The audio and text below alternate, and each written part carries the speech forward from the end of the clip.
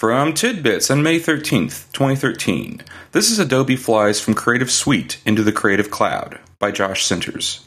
On May 6, 2013, Adobe stunned the creative community at the Adobe Max conference by announcing that Adobe Creative Suite 6 will be the last boxed version, and that Adobe's design products will be available only through the year-old Creative Cloud, which offers a slew of apps and services along with free upgrades on a subscription basis. Current users of Adobe CS6 will continue to receive support for the foreseeable future, and boxed copies of CS6 will remain available for sale. But how much does Creative Cloud cost? Well, that can be a tricky question. For individuals, $49.99 per month will gain you access to the complete package. If you commit to a year-long subscription, if you currently hold a license to at least one of the apps in Creative Suite 3 or higher, you can get Creative Cloud for only $29.99 per month for the first year. A single app, like Photoshop, will cost you $19.99 a month with a 1-year commitment. Both packages also include 20 gigabytes of online storage for collaboration. There are separate packages for businesses and education that offer substantial discounts. For instance, there's the $69.99 per month per user Team Edition, which includes some additional software such as InCopy that's not in the complete package. And the Student and Teacher Edition, which normally runs $29.99 per month, is only $19.99 per month on a special offer good through June 25th, 2013. But what if you need Photoshop or Dreamweaver for just a single month? Adobe does offer month-to-month pricing, but doesn't advertise it. You have to contact an Adobe representative to place an order. I did just that and found out that if you pay by the month, the complete package costs $74.99 per month, and a single app will run you $29.99 per month. If you're contemplating buying an annual subscription and canceling it, don't even think about it, as you'll be on the hook for 50% of the remaining monthly fees. Based on the higher prices and hoops I had to jump through just to discover them, it's clear that Adobe isn't interested in selling apps by the month.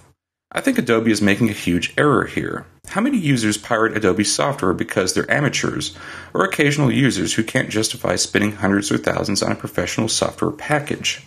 I've never bought any of Adobe's software personally, but if I could get a month of Photoshop for $30, I probably would buy it a few times per year.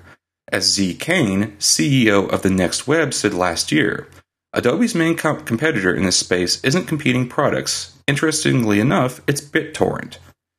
Needless to say, Adobe's decision to go subscription-only is controversial.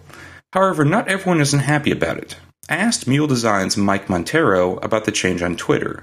The usually outspoken Montero said only, "About time."